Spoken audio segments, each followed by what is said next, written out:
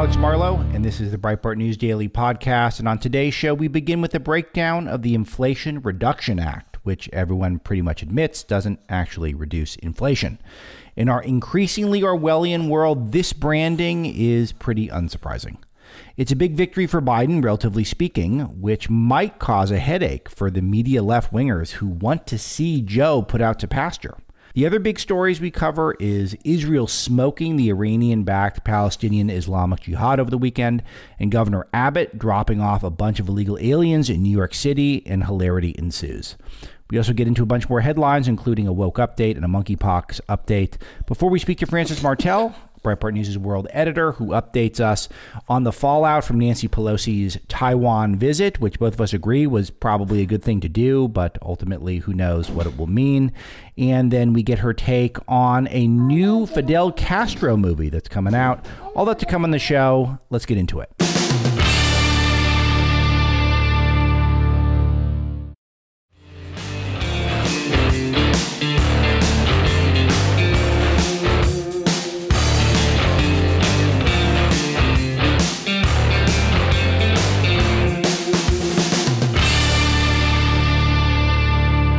Start with the biggest victory of Joe Biden's presidency. Unfortunately, probably true legislatively. Senate passing a $700 billion inflation reduction bill, which I think pretty much everyone acknowledges at this point is not going to reduce inflation. A quick example of that is, let's play cut 5. This is ABC's George Stephanopoulos asking Senator Chris Coons if it's fair to call it the Inflation Reduction Act. Cut 5. You call the bill the Inflation Reduction Act, but the nonpartisan Congressional Budget Office says the bill is going to have a negligible effect on inflation this year, barely any impact in 2023, between 0.1% lower and 0.1% higher. So is it really fair to call it the Inflation Reduction Act? Yes, it is, George. This is going to reduce the costs that hit American families in their pocketbook. This is the exact type of stuff that people detest about Washington. The Inflation Reduction Act, if the CBO score is accurate, will raise inflation for the next 5 years and then will decrease it thereafter. But how many of you are concerned about inflation 5 years from now, when there's a very good chance Joe Biden won't be president and won't have been president for, half of that time? And whoever is next could either beef this up or strip it down. It's a joke. It's a total joke. This is a stripped down version of Build Back Better. They cut a deal that Joe Manchin and Christian Sinema would like. So thus it passed along party lines, with Kamala Harris breaking the tie 51 to 50. I will say, and I have to say it, I know this will annoy the crap out of some of you, and I try not to annoy you, at least 3 minutes into the show. I try to wait. But this is why elections matter, and everyone who pouted about Georgia and decided that Raphael Warnock and John Ossoff, who's maybe the worst senator right now is John Ossoff, decided that it was good to give those guys the seats because you were upset about Brad Raffensperger or whatever.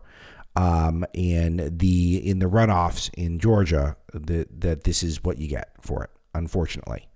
Only those people on the Republican side who decided it was good to support socialist Democrats in Georgia by withholding your votes and not taking those Georgia runoffs seriously are to blame for this. That's it. I mean, there's nothing else. So if you were part of that group, or you know someone who was, or you like some politician who was, then just know that that's why this bill passed. It is a reality that is not a pleasure to note, but it is a reality. So there's no crying in baseball, as Tom Hanks once said in a movie. So, and that's what we did. We cried in baseball and let the socialists take 2 more seats. I say John Ossoff might be the worst senator because someone tracked that he is on a matrix of leadership and left-right voting spectrum record, that he is the worst if you put it on a matrix of a combination of who has no leadership and who's the furthest left. If you use both of those as a metric combined, then he's the worst. So that's part of why I love Rand Paul so much, even though I don't know if Rand Paul, votes for me any better than, let's say, Senator Haggerty or Senator Blackburn, who, are, terrific senators and vote correct like 100% of the time. Rand Paul does not vote right 100% of the time, in my opinion, but he's got terrific leadership ability, which is part of why I find him really interesting. So that's why that's kind of the Senate, 100 people, it's supposed to be leaders. But this is upsetting. It's upsetting that this is through. But let's hear about what's in this $700 trillion Build Back Better adjacent spending bill. Well, Jim Banks has laid out a lot of it. He is the Republican Study Committee chair. And here's some of the highlights or lowlights. The bill gives away green energy. It's a green energy giveaway to China, and it will increase our reliance on China. This was a massive topic of conversation for us on Friday, focusing on how automakers, as well as Democrat politicians, are pushing for electric vehicle tax credits for China-sourced batteries. So our batteries are now, we're going to be buying a bunch of batteries for cars, even ones that are made in America, from China. And even the automakers are in on it because, automaking is a very hard business. And this will allow for them to reduce their bottom line a lot at the expense of American workers, and Americans who want jobs here in the United States. That we're just going to be shipping all those over to China more so than we already do. And just note that every time we do this, China is basically bankrolling Russia in the war in Ukraine also. So every time right now we're loading up China, it's a double whammy. We're not just loading up China, we're loading up Putin.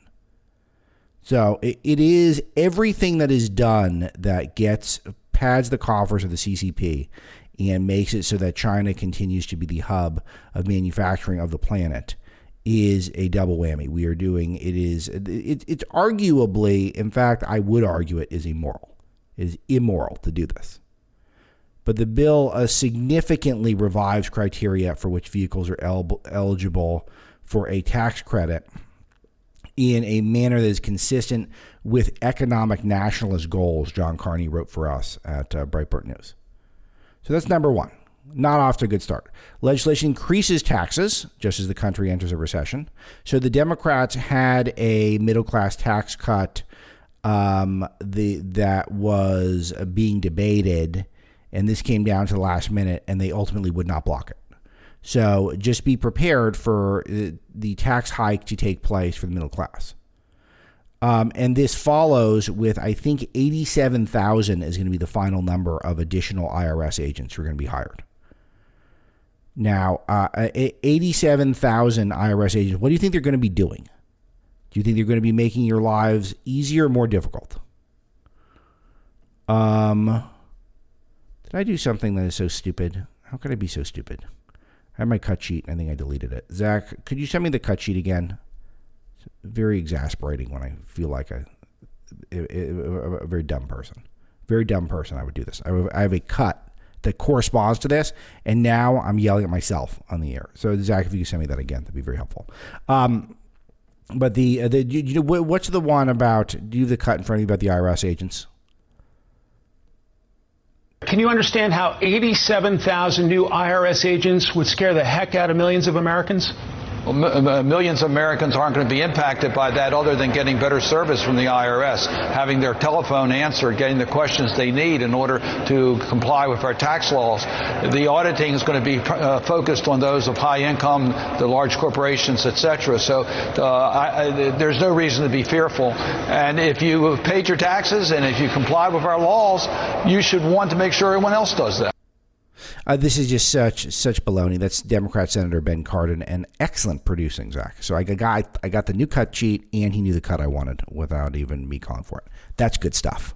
That's the A game that you bring to Breitbart News Daily every morning.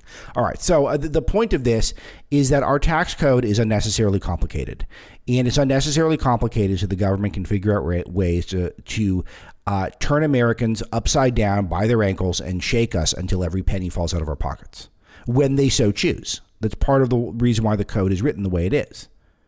Just know the IRS eventually susses out exactly how much you owe them, and if you did not pay enough, then they will come back a year or two later and tell you owe us more.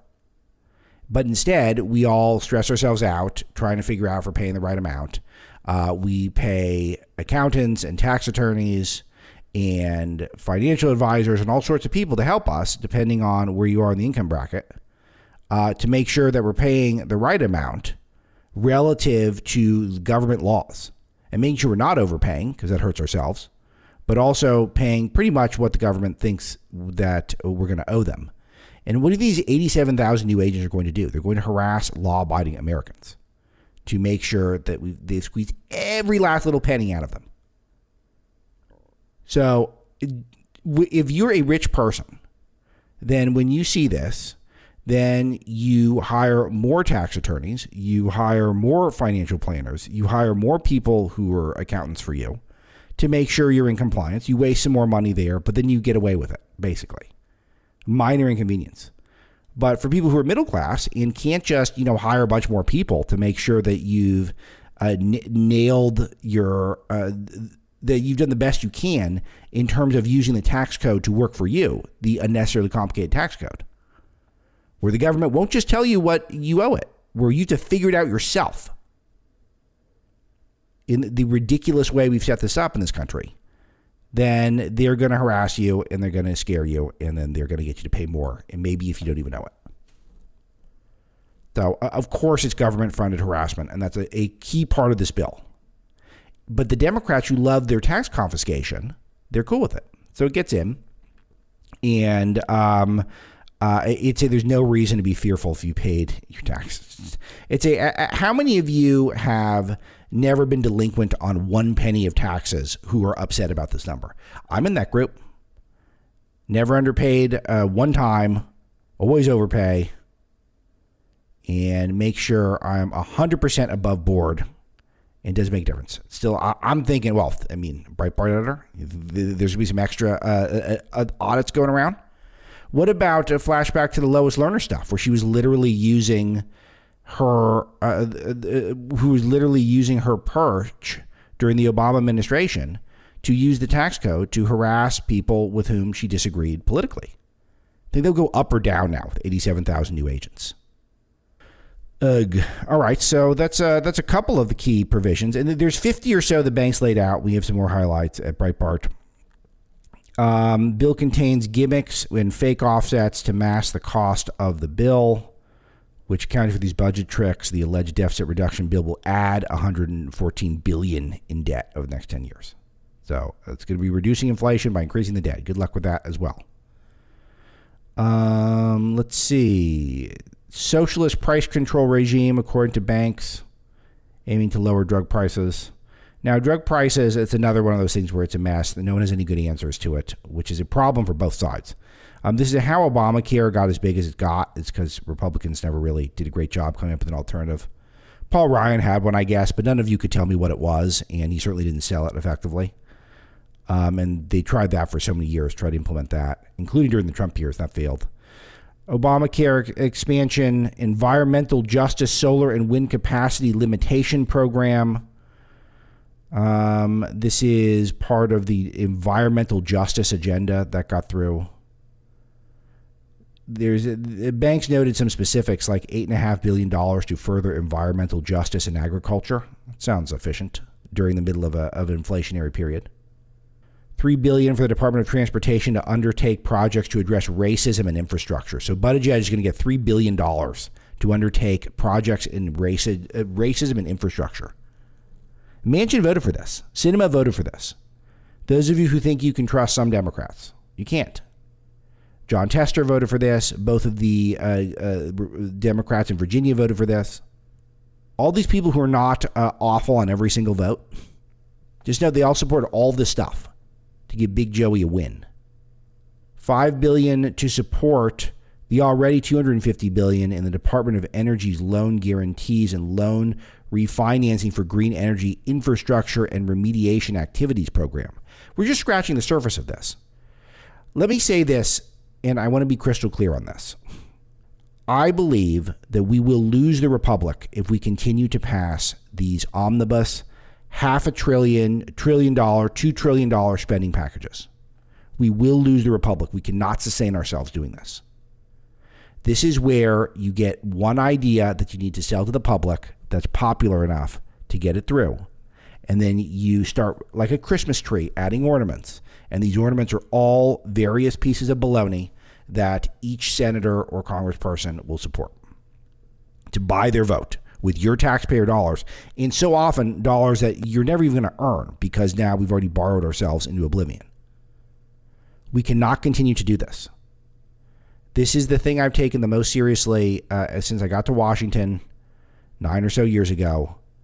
The thing that dawned on me when I got here was we cannot do this, and we still keep doing it. You can't pass $1 trillion of crap at a time and not sneak in a bunch of stuff that's going to lead to inflation. That's going to lead to massive debt, dependence on China, places like that. It will make the economy seem like we're in a desperate spot, and thus we have to make compromises with our principles to enrich places like communist China.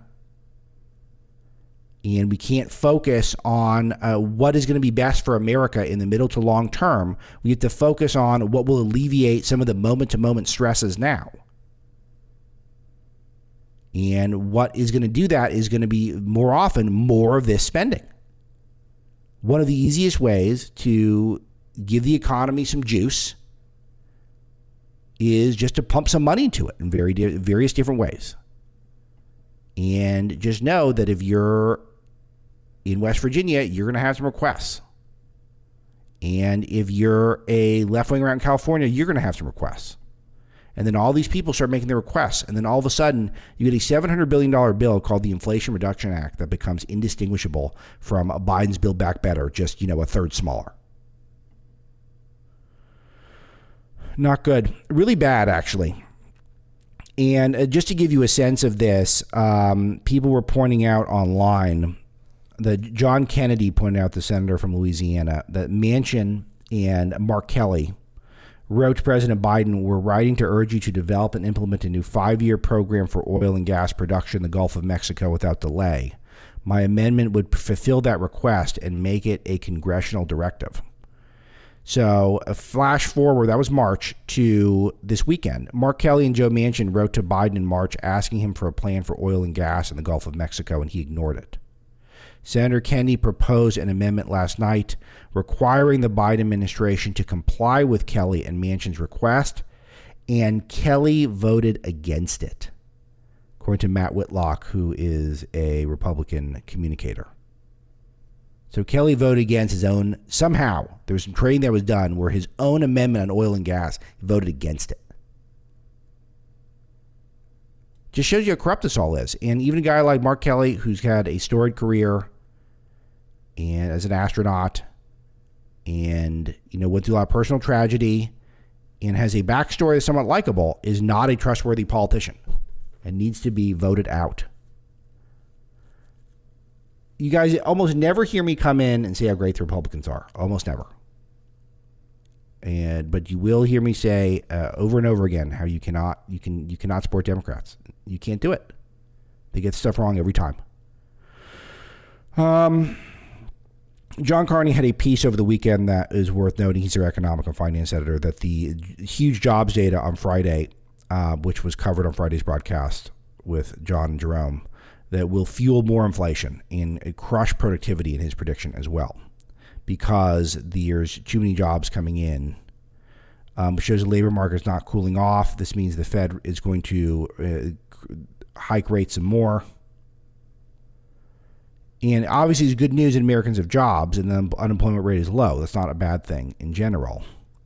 But considering we're in an inflationary environment, it is still going to mean that the inflationary, that it means that there's going to be huge increases in interest rates.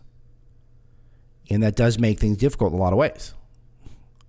Ability to make some major purchases are going to go down for a lot of people, which does have a lot of downstream effects economically. So it's not all purely good news to have a low jobs or a low unemployment rate at this time. So it's mostly good news, but it is still, it does mean it's going to fast forward rate hikes. So look forward to that as well. All right, and this is partially why Americans are maintaining a sour view of Biden's economy, despite a lot of the media spin over the weekend.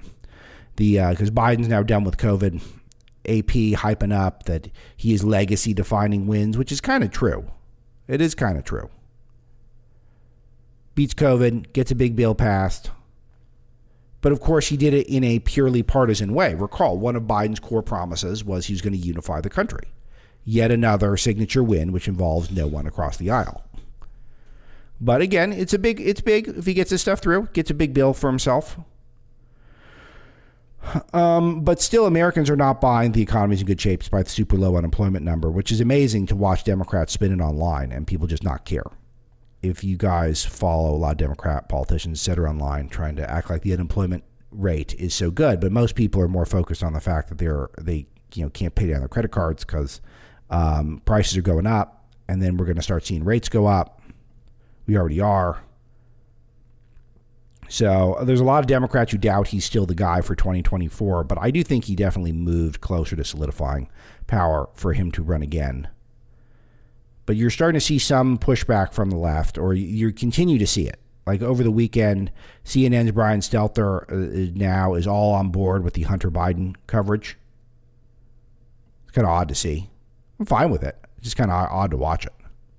CNN now all of a sudden doesn't recall. They said it was a Breitbart, Fox News, New York Post rabbit hole, the Hunter Biden laptop. And now, years later, their media show is saying that it's a legit problem.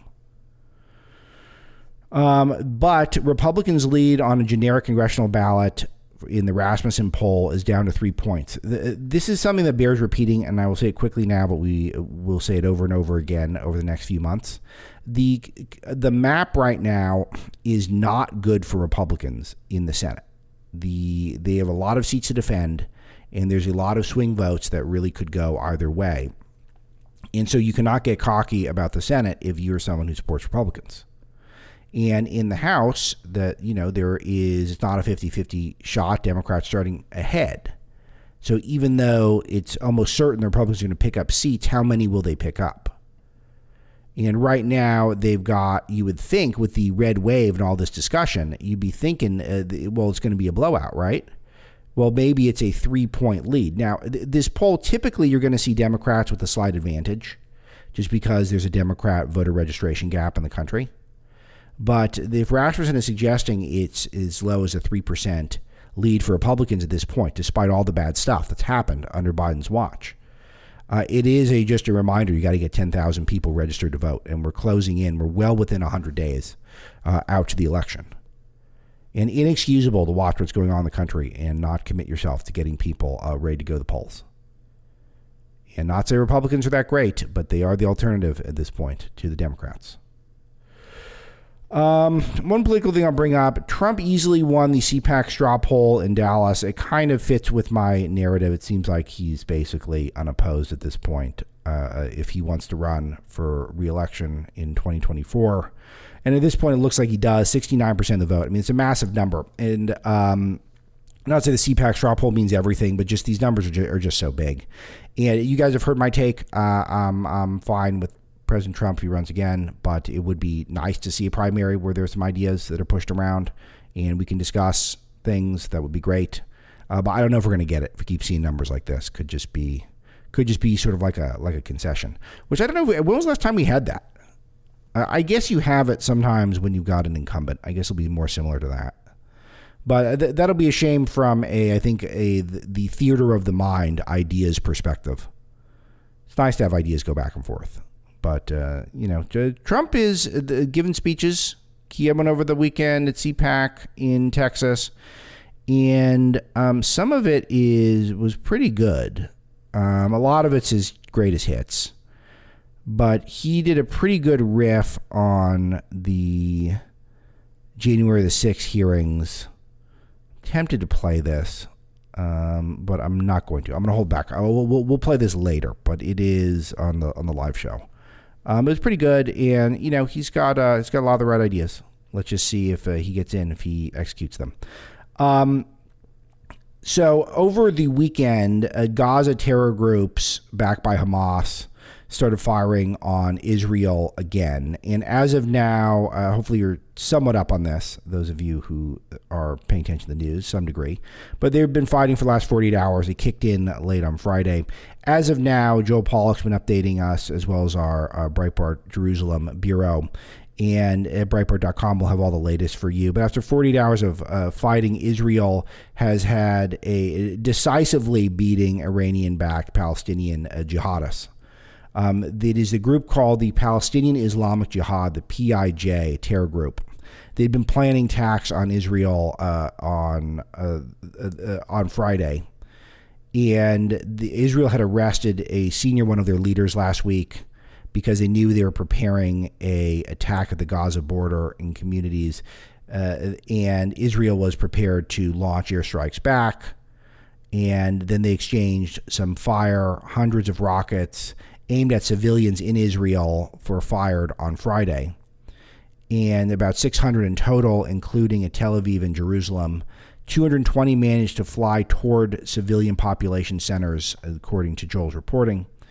And 97% of those were intercepted by the Iron Dome system, which is really quite a marvel. And Israel fired back on the PIJ targets in Gaza, and those have apparently been highly successful. So that's where we're at there. The story of one of the stories of the weekend, which was just unbelievable, dark, horrific, but almost with a humorous note to it, but I don't want to say that because a lot of people died in it. But a Gaza terror group misfired, and it landed on the house of Palestinians. And Palestinians were killed, though, which is why it's not really funny. I mean, it's upsetting that they died, needless to say. But they're misfiring, and then they hit a Palestinian house, but then they blamed Israel for it. So that's the part where you almost had to chuckle at it. Though, of course, killing your own civilians, even if they're Palestinians, is absolutely horrible. But then to blame Israel when you fired your rocket in a stupid way that didn't work. So we'll have the latest for you at Breitbart. We'll also talk to our guests about it coming up. Other items, Democrats are have blocked a plan to require Biden to keep Title 42 at the southern border, which is interesting now because now the Democrats are unsure if they like the open border. See Muriel Bowser calling the National Guard in D.C., which might not have actually happened. She might have just said she did that. Clearly, New York City is frustrated with buses of single, mostly adult men sent by Texas Governor Abbott arriving in New York City. I'm underplaying this to a small degree, because I don't really have much to add beyond the point I'm about to add. Governor Abbott busing the illegal aliens across the country is one of the greatest things I've seen in American politics. It's that good. It is that good. Emma Jo Morris went out there for us at Breitbart News to one of the bus stations at Port Authority in New York, and she's going to have multiple stories on it. But her first one that she wrote up with John Binder is just beyond belief. The footage is incredible. People coming off the bus, sent by Texas Governor Abbott, and they don't have a plan. They don't really know what they're doing. Most of them are young men, and now they're in New York City.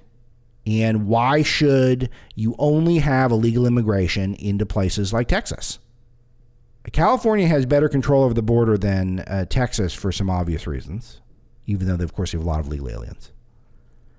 In Arizona, the terrain is a little makes it so that there's a lot lower number than what's coming into Texas. So the Democrats can't stop high-fiving when the illegal aliens are coming into red Texas, perhaps over time turning it purple and maybe even blue. But if you bus them to New York City, what? All of a sudden, hey, I'm not sure if we can absorb all that. Can't handle that. In D.C., we need the National Guard. Tulsi Gabbard had a good point about Kamala Harris on Fox over the weekend, suggesting that she's hypocritical because she wants Brittany Griner back, the pothead WNBA player who broke pot laws in Russia and is now stuck there. Because Kamala was prosecuting people for marijuana crimes in California. This is the thing that's surreal about this, and I know this developed since I was on the broadcast last on Thursday. But the effort that's going to be made, perhaps trading a Russian warlord for Brittany Griner, who doesn't like this country. First of all, she's an anthem kneeler and broke laws overseas, which was very dumb. But we have people in jail for pot in the United States. And we're going to trade a Russian warlord to get her out of jail for pot in Russia, probably. You can draw your own conclusions there. And, for the record, we should try to get her back if we can. But it is And if she was LeBron, she would be back by now. But it must be surreal to read this story if you were in prison for a pot-related crime in America. That we're considering trading a warlord to get her back for breaking pot laws elsewhere. And Kamala Harris is into it. Nancy Pelosi was getting trashed for a comment she made about China. I think this is the right one, cut one. Let's play this. When I was a little girl, I was told at the beach if I dug a hole deep enough, we would reach China. So we've always felt a connection there. Play that again, because this is real life. This was really said by the Speaker of our House of Representatives. When I was a little girl, I was told at the beach if I dug a hole deep enough, we would reach China. So we've always felt a connection there. If you decide that you want to stay home and you are typically someone who might vote Republican, even if you don't have a great representative in your area, and there's some bad ones, then just know that this person will be Speaker of the House yet again. So it's up to you. She can retire and she can go work on her portfolio, or she can continue to be Speaker of the House. It is up to you. Fully up to you. This is in the United States of America. If I dug a hole deep enough, I could get to China, and that's what inspired her to be able to have a deep connection where she's a massive portfolio tied to China. But hey, she showed up in Taiwan. What was the effect of that, by the way? Does that change anything? Anything different now? All right, there's a bunch more good stuff, but I'm running super long, so I'll do a couple quick ones. North Carolina's added AR-15s to schools and classrooms for self-defense. Red states will continue to get smarter and blue states will continue to get stupider. That is just the nature of our federalist system. So note where you live accordingly. Indiana is the first state to pass a near total abortion ban since Roe versus Wade was overturned.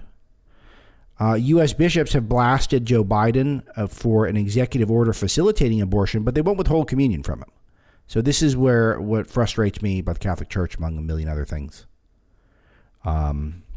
But it's they scold Biden, but they won't do anything to really make a statement that he's not behaving like a real Catholic. He had a big executive order to try to streamline abortions on a federal level. We'll see if that holds up under scrutiny. But the Catholics are upset about it, but we don't know what to do about it. And I say this as a Catholic. A Florida school board member was bragging about members being woke. We're working from the inside. They literally confirm everything that we've been saying on the show that we were told for years was a conspiracy, that the woke crowd is working to indoctrinate your kids from within the school system. Of course, is what they're doing. And a Sarasota school board vice chair, Tom Edwards, proudly bragged that the woke are working from the inside. And he used the word woke, not ironically, apparently, to indoctrinate children. That was what he bragged about. And then one more woke update for you, semi-woke update, woke adjacent, monkeypox, which is, there's one drug to get it, and you cannot get it, according to, I think this New York Times report I'm looking at. And this is something that we talked about a lot on the show prior to the latest monkeypox news cycle, that it was getting bad, and people who had it and were concerned about getting it were having a hard time locating treatments for it. And again, this is from the administration that was going to shut down the virus, one of other Biden's key plans. And not shut down monkeypox per se, but we were told that Donald Trump was incompetent to handle endemics and pandemics, and Joe Biden was the one who was going to solve it. And we have a new one that's going on. And it is affecting a community, in particular, the gay community, that votes a lot for Democrats, and Biden wasn't there for them. Did not figure it out, has not figured it out. And stressed out STD clinics are struggling to handle the surge of monkeypox patients. No kidding. I will say, though, of course, you got to take some personal responsibility here. There's no obligation to engage in behaviors if you're going to get monkeypox. Goes without saying. But that said, if you're going to engage in the behavior, then it should be a relief to you. You have to shut down the virus guy in charge. But apparently not.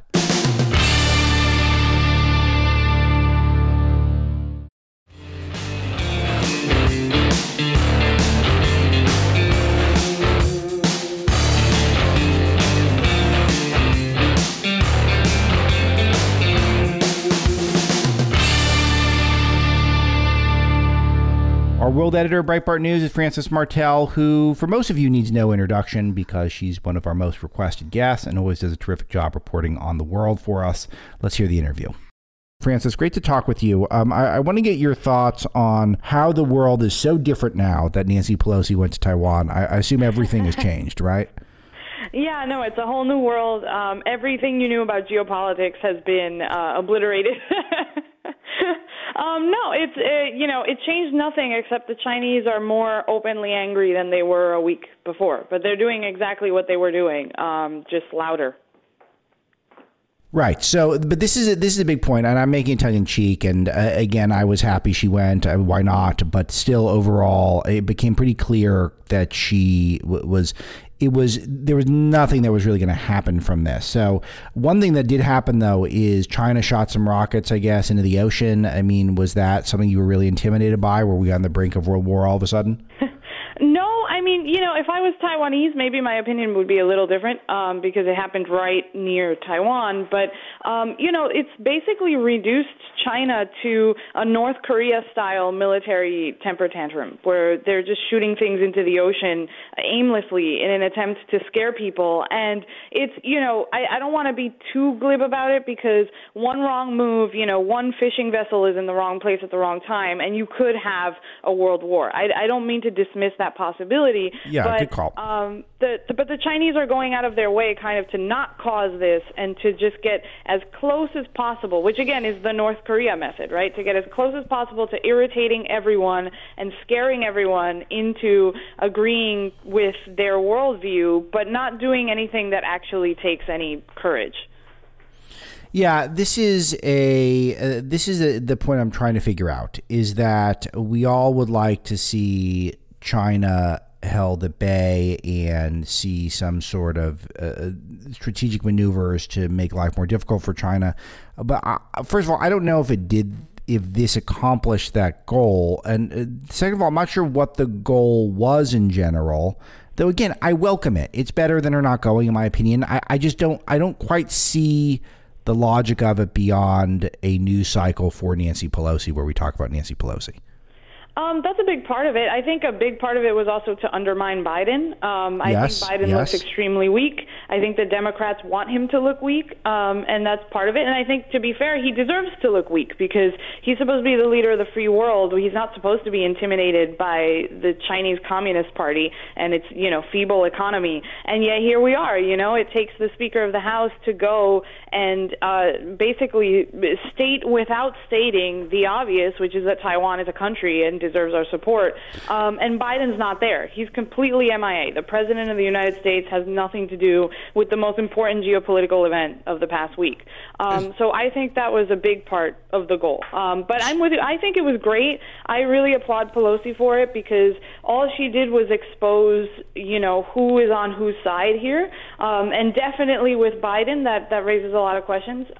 So I'm very not in the boat of attacking Pelosi for this. I think it was a good move, even though it didn't really, like you said, accomplish any tangible changes in American foreign policy or anything like that.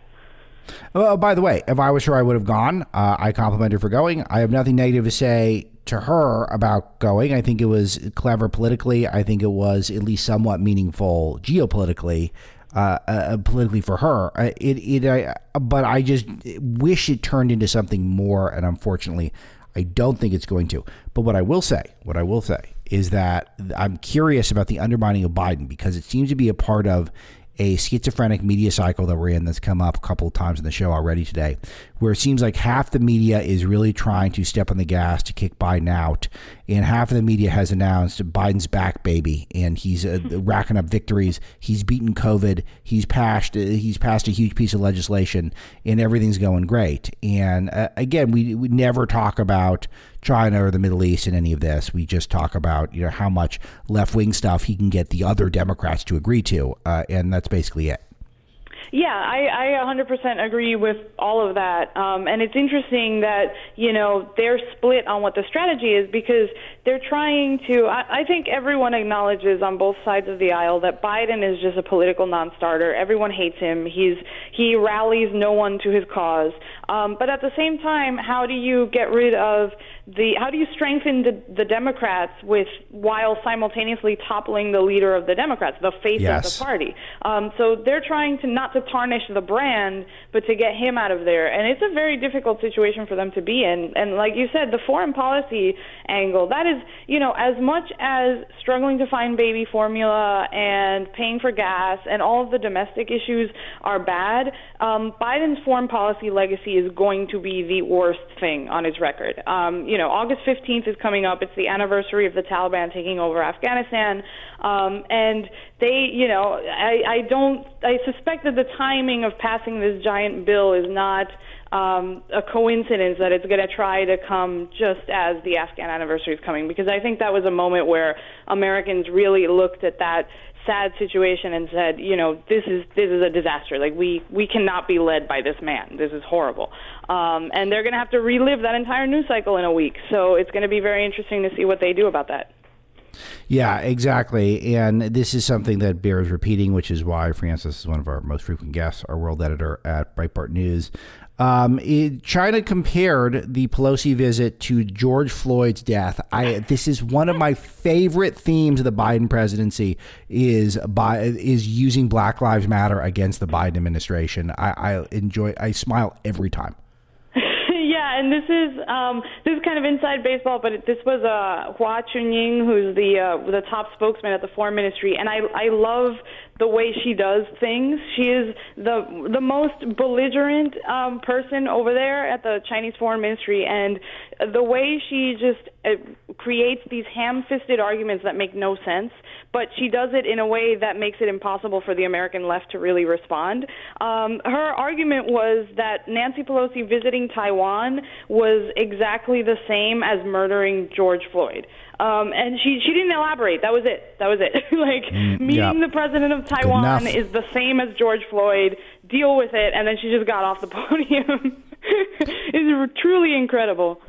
Good enough for me. It is. I think about this in so many different contexts, but if I wasn't lucky enough, Francis, to have met Andrew Breitbart and have had so many other great mentors and friends over the years that have given me a fair bit of success, and I was nowhere in my career, I think I would definitely try to reinvent myself as some sort of a troll, where I would say stuff like this and see how much media attention I could get. I would go on MSNBC and just say things like this and just say that what has gone on is in Donald Trump's speech at CPAC was exactly like what happened to George Floyd when his neck was knelt on. I mean, and just people like it. Some people like that stuff. And I bet you could be really... Ministry will hire you. They will hire me, and then eventually a year or two down the road, I'll say, oh, yeah, it was all a hoax. I was hosting you guys the whole time. I'm actually right-winger. It'd be so easy to do, to reinvent yourself as a Huffington Post columnist right now and just write just standard woke platitudes. But I love it. I really enjoy it. Okay, I want to check in on Vladimir Zelensky. He took a break from his busy fashion photo shoot schedule last week to meet with Jessica Chastain, who's an actress. I think that seems really productive. Can you please update us on what's going on with him? Because he has invited Xi Jinping to rebuild Ukraine. You and John Hayward have reported brilliantly on this, noting that Xi Jinping is funding the Russians' effort to destroy his country, and he's now inviting Xi Jinping to rebuild his country, which just shows you the evil brilliance of the CCP. It also shows you that the Zelensky's got some holes in his game, let's just say. Yeah, I mean, I don't think it's the dumbest thing to do because Biden is president. And I think that the 180-degree turn that Zelensky has taken on China is exclusively a Biden problem created by Biden. And I'll explain that. Last year, when the war hadn't escalated to where it was and the Trump-era sanctions on the Nord Stream 2 pipeline were in place, Zelensky was pretty anti-China. He sanctioned multiple Chinese companies and the Chinese government for trying to take over a Ukrainian defense contractor. And, how many countries of Ukraine's size do you know that are unilaterally sanctioning China? Like, that is just something that does not happen. So that was what Zelensky was doing before Biden lifted the sanctions on the Nord Stream 2 pipeline that directly led to Russia invading Ukraine. And the second that Biden did this, Zelensky was in every newspaper yelling about what a horrible idea it was and that it was going to lead to war and that Biden wouldn't talk to him, and demanding a meeting with Biden. And Biden, not only did Biden ignore him and not meet with him, Biden met with Putin. Biden went and met with Putin and had a meeting in, I think it was Switzerland or something, where the Russian Foreign Ministry said that the two leaders were cracking jokes. So that's what he did instead of meeting with Zelensky last year. So what happens? Immediately after that meeting, Zelensky says, I love the Belt and Road Initiative. I love China. We want investment in China. And it's clear that that crushed anything close to trust that he had in the United States. And then the invasion happens, and now what is he going to do? He's going to turn to Biden? He's going to turn to Hunter Biden's dad for help on Ukraine? Of course not. So now he's asking the Chinese to invest money. And it's kind of the same thing that the Taliban is doing, where they're just saying, like, hey, our country's in shambles because of war, and we need anyone who wants to throw money at us, we'll take the money. So that's what Zelensky's doing. I think in the long term is extremely unwise because China is a colonialist state. It's just going to colonize anything that it invests money into. But at the same time, if there's no leadership in the United States, I don't see who else Zelensky's supposed to turn to. Yeah, it's such a great point, and it also shows how the gap in American leadership has downstream consequences. I just do find it unbelievable that Xi Jinping's put himself in a position where he could fund the invasion of Ukraine and then potentially get control over Ukraine essentially via their debt trap scheme, whatever it is, Belt and Road, by rebuilding Ukraine, and they get enriched in the process. It just seems unbelievable. They've worked this out, and we just barely seem to care unless you're a Breitbart reporter on our international bureau, Francis. It seems like no one cares about this. No, it's really hard to get people to care because when you start talking about infrastructure investment through, international contractors, it sounds so boring when you put it that way. And I feel like that's something I'm really proud of at Breitbart that we do is we try to tell the stories in ways that are compelling because that's super important. This isn't, foreign investment into blah, blah, blah. No, it's colonialism. It's China coming in and buying up countries and imposing its ideology. And that framing is totally missing, and I think it is a deliberate way to get people to think it's too boring. We don't have to think about it. When in fact it's the whole game. If Chinese colonialism wins everywhere else in the world, it's going to come here. And we've already seen California delegations to China to talk about Belt and Road investment. So it's not far-fetched to think that if they succeed in a place like Ukraine, if they colonize all of Africa, if they start colonizing parts of Latin America, which they have, Cuba, which is 90 miles away, is a Belt and Road country, that's not going to come here. That's clearly going to come here if we don't care. The story of the weekend, which we're about to feature on the front page of Breitbart right now as we're having this conversation live, is the Chinese state media is now citing Peter Schweizer and Breitbart to attack Nancy Pelosi, which is funny because if they were paying attention to us, they would know that I basically said nothing negative about her visit. But it is, they're now citing our reporting about her corruption, I guess. What's going on here, Francis? Yeah, so the operating sort of assumption from the Chinese government is that Americans can't think about politics in complex ways. So everyone is either a good guy or a bad guy. Everything is either good or bad, and that's obviously not what reality is like. Of course. So they are trying to use Peter Schweizer's amazing reporting from his book Red-Handed, which shows that Pelosi used to be a very hardcore anti-communist activist. Mm-hmm. I mean, she protested in Tiananmen Square against the Tiananmen Square massacre. And then her husband started investing in companies that played a role in the Chinese economy, and suddenly she got less and less vocal over time as his pockets started lining up. So they used that basically to argue that Pelosi doesn't believe that Taiwan is a country, has no real interest in geopolitics, that she's just, part of the entire point of the trip was self-aggrandizement, which is, I don't think it's the entire point of the trip, but I also don't think that they're wrong that it was part of the trip, right? She's closing out her career with a bang. But they are trying to assume that if they cite us against Pelosi, that they can turn conservatives against Taiwan. And reality is far more complicated than that. She could simultaneously be corrupted the way that Schweitzer explains in his book and do something that is unquestionably morally good. Supporting Taiwan against communism is morally good. And those two things can coexist. So they're banking on us not being smart enough to understand that those two things can coexist. What's sad, though, is that they are kind of right too often these days. And this is one of my top frustrations with our side, the conservative side, is that even we're getting a little too tribal. The left is way too tribal now, and we're falling victim to this to some degree as well. And life is just going to get very boring if you think everything just fits neatly in a doctrine or ideology. And it's just not the reality. We would like for that to be the case. It just isn't a lot of the time.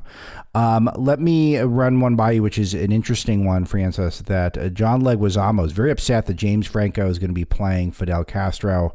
It seems like good casting from afar, but he ain't Latino. John Leguizamo is one of the wokest guys in Hollywood. I think he's more famous for being woke than for being an actor at this point. Even though I've seen him in stuff, I generally like him, but I think he's definitely more famous for the woke stuff. What is this? And most importantly, is this project going to be, do we anticipate pro-communist or anti-communist? Well, first of all, I loved Leguizamo in the Super Mario Brothers movie. Which is objectively one of the worst movies of all time. And the second thing here is Franco actually is Latino. He's of Portuguese descent. Fidel Castro is from Galicia, which is directly to the north of Portugal. Wow. So it's the casting, the head of casting for the movie actually said, we looked at, ethnic and racial backgrounds of actors for this. And it turns out that James Franco, Franco is not an Anglo name, right? That he actually was the closest fit. And I'm actually excited for the casting because Fidel Castro's daughter, who the movie is about, apparently very enthusiastically approved of James Franco in the role. And like I said, he's much more genetically close to Fidel Castro than John Leguizamo. I love this story for a million reasons. The first one being forcing the left to acknowledge that Fidel Castro was a white colonizer and that he was from a very wealthy landowning family that oppressed people in Santiago de Cuba. They, casting someone they see as white in that role instead of casting, some woke, more Hispanic to them, more Latinx person, really helps cement to the point here. Fidel Castro is part of a white elite that represses the majority, black or mixed population of Cuba. So glad we're all on the same page now, to the left. That's so cool. The other thing about this is that, so the movie's about Elena Fernandez, who's Fidel Castro's daughter. One of either between 8 and 11 kids. Fidel Castro was a prolific father, if absent. And she is one of the most high-profile dissidents in the Cuban exile community. She was arrested, I think, something like 8 times for trying to leave Cuba. Her father directly oppressed her, arrested her for her political beliefs. And she's been a hardcore presence in the exile community forever. She went to protests where, normal Cubans were protesting against communism. So the fact that she has a role in this movie is very exciting to me because that she's not going to let it be a fluff film about communism in Cuba. The only red flag I see here is that the screenwriter wrote The Motorcycle Diaries, which is a communist propaganda film about Che Guevara, who's a mass murderer. But other than that's that, a big red flag. Yeah, yeah, pun intended, I guess. But yeah, it's going to be interesting. And after James Franco's a good actor. I'm curious to see what he does with it. As long as he doesn't do a ridiculous accent, I think we'd be good.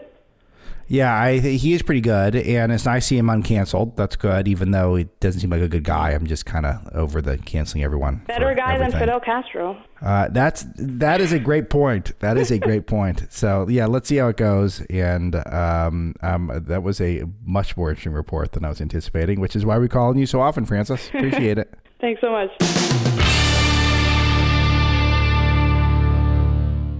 I got American parts.